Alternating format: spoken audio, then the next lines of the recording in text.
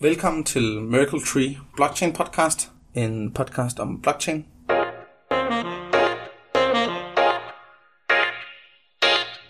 I dag i studiet har jeg taget Nikolaj Rosenthal med.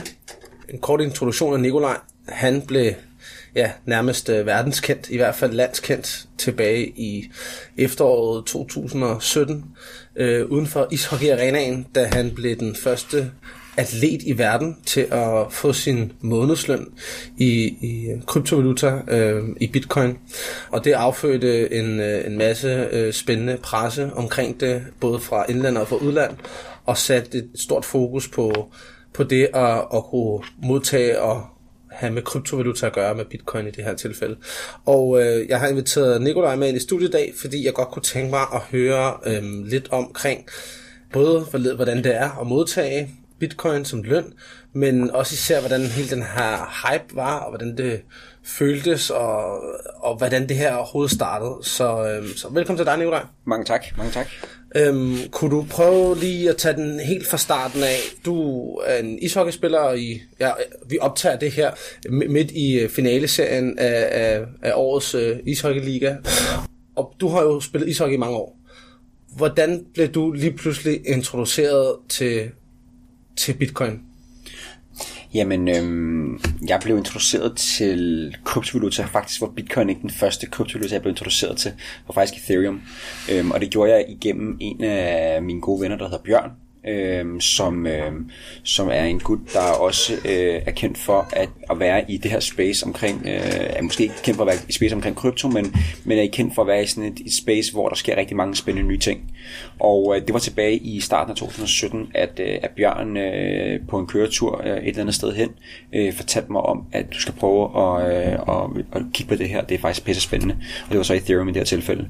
Og indtil da havde jeg selvfølgelig hørt om Bitcoin. Det hørte jeg faktisk allerede om første gang i 2010, da jeg boede i USA og spillede, men ligesom de fleste andre, så gad jeg ligesom ikke rigtig at bruge tid på det, fordi at det var sådan lidt for shaky, og hvad fanden var det egentlig for noget dengang, ikke?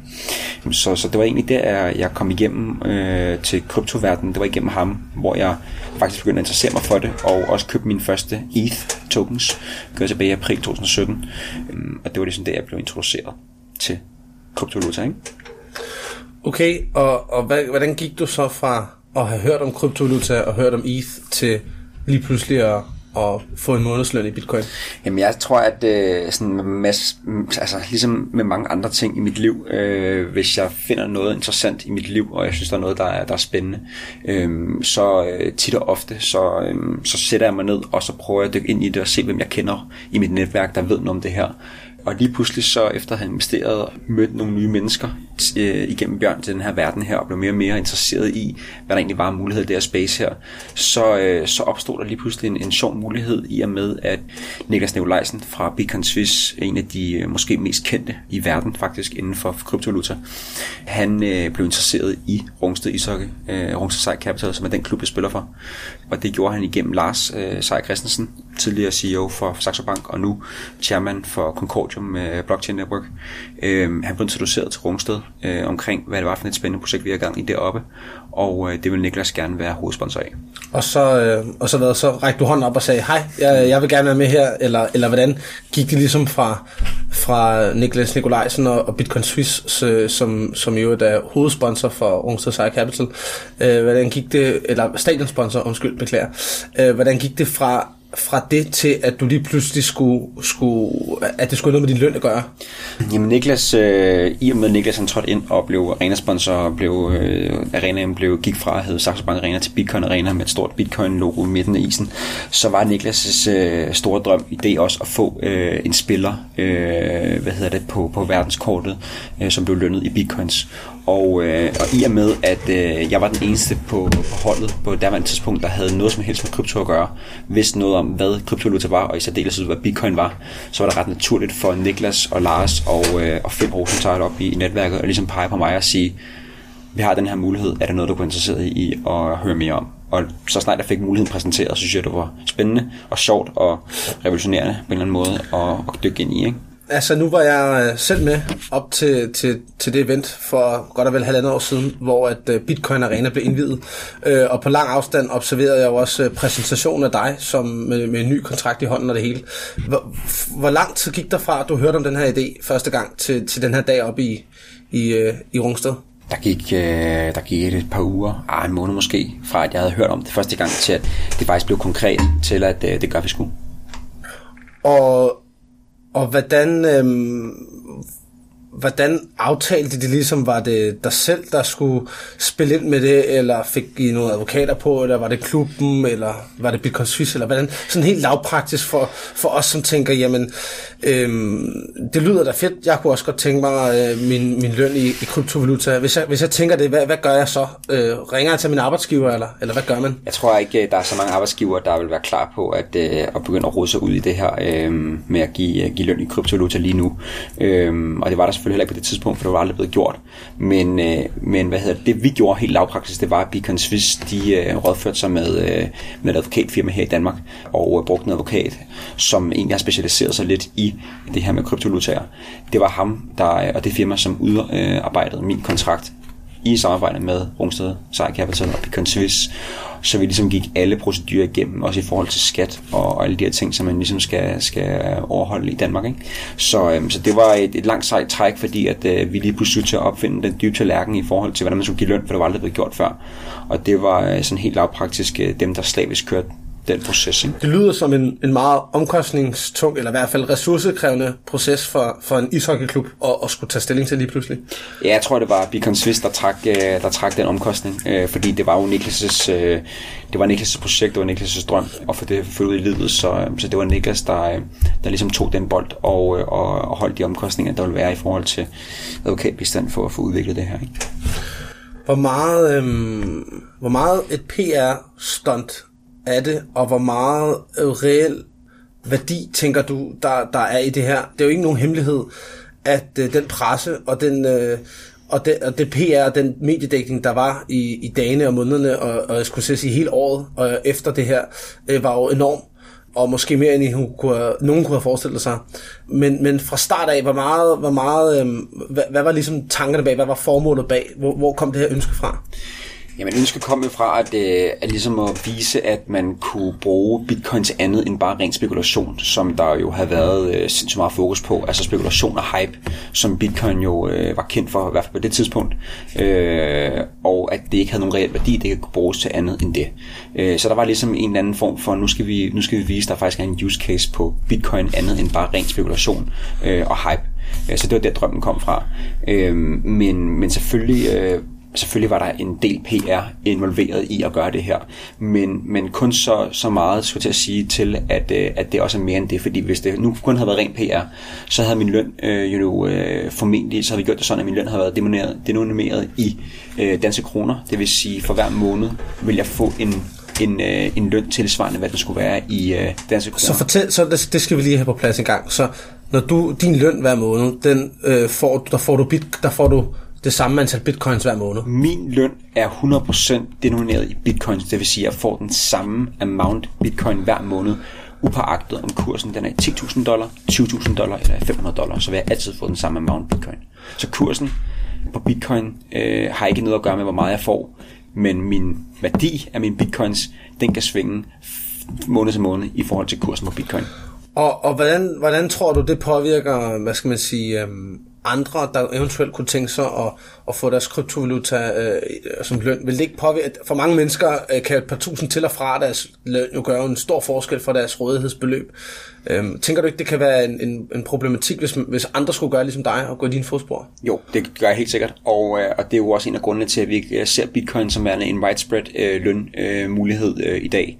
Det er fordi, at kursen på bitcoin, den fortsætter volatil, på trods af, at den dog ikke er lige så volatil, som den var for 1 eller 2 år siden, men selvfølgelig er den jo garant for udsvingen på kryptomarkedet, ligesom som alt andet alle andre coins på det marked der, ikke? Så det er jo helt klart en af grundene til, at bitcoin ikke er brugt som et widespread lønningsmiddel, men også vigtigt for mig at sige, at jeg kunne tage den her mulighed, fordi jeg også laver ting ved siden af, der gør, at jeg har en stabil indkomst, og jeg måske har råd og har den risk, appetit lige præcis, til at vil kunne acceptere min løn i bitcoin, ikke? Og du er jo, hvad skal man sige, i hvert fald i forhold til gennemsnitsalderen af ishockeyspillere, så er du et stykke op i årene, kan man sige. Det er ikke en karriere i USA, du skal ud og have nu, eller i NHL.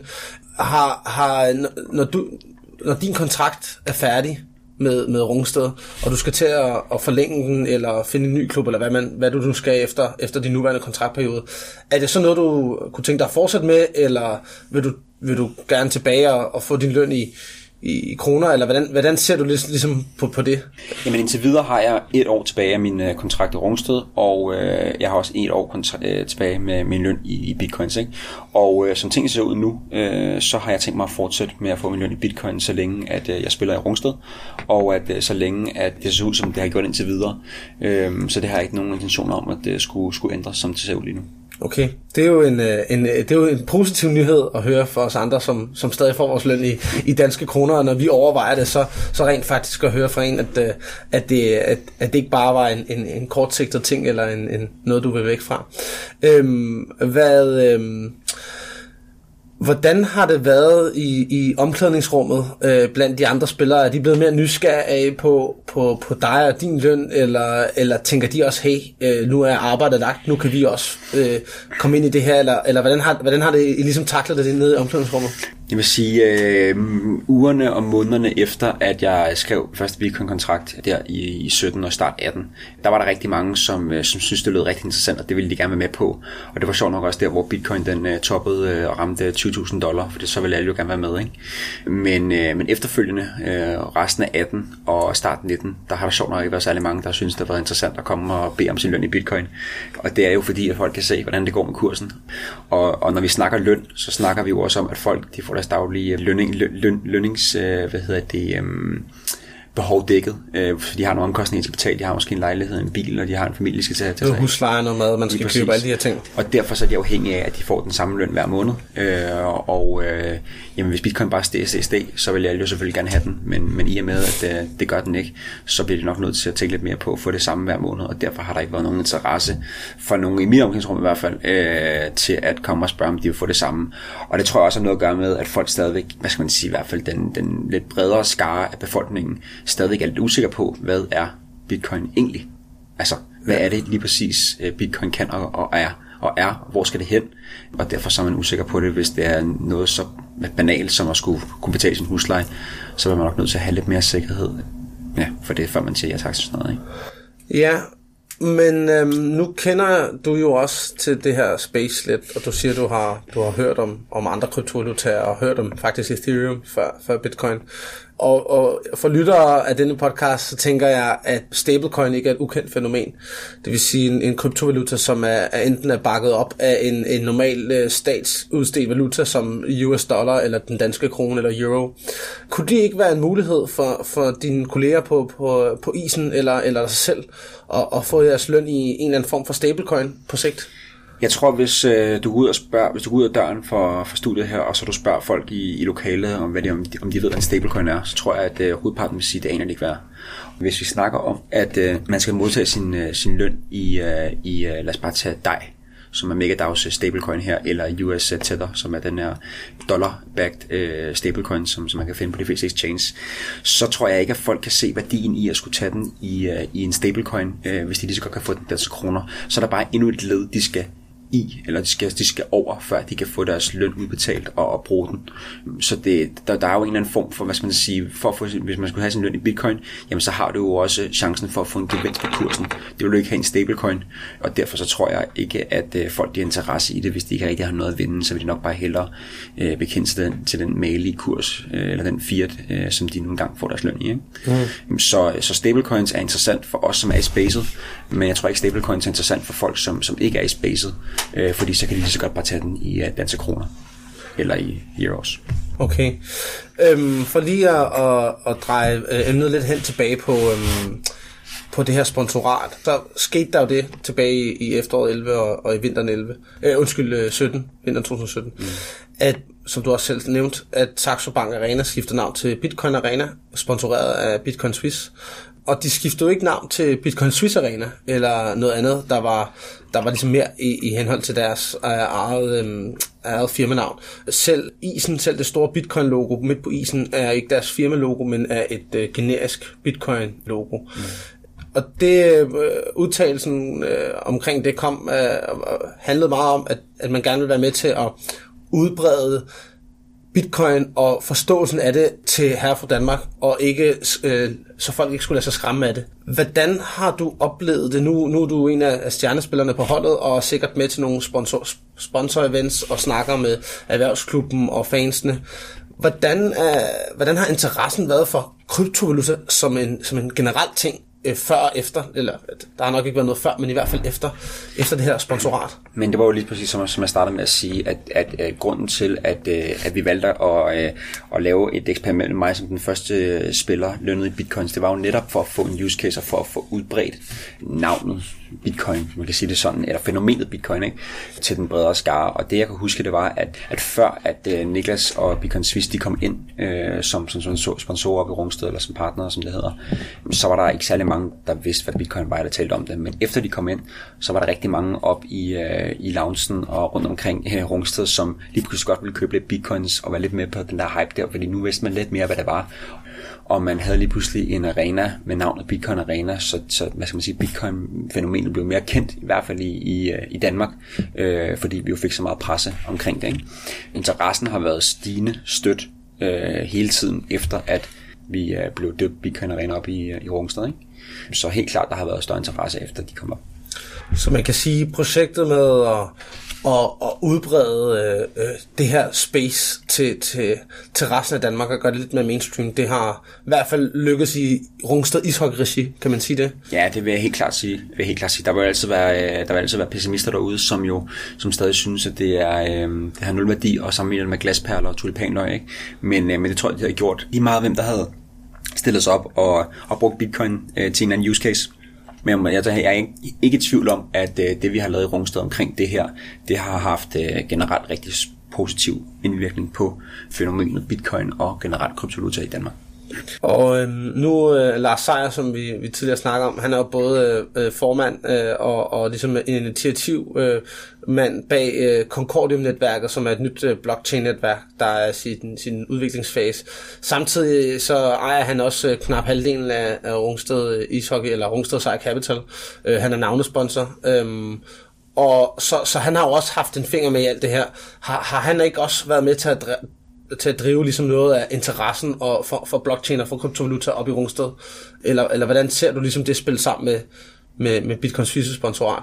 Jeg tror, det er safe to say, at Lars, det er Lars, der er grunden til, at arenaen hedder Bitcoin Arena. Han er grunden til, at Niklas kom til Rungsted i sin tid, fordi Niklas og Lars har en fortid sammen, der går tilbage fra før 2017, hvor vi endte med at hedde Bitcoin Arena.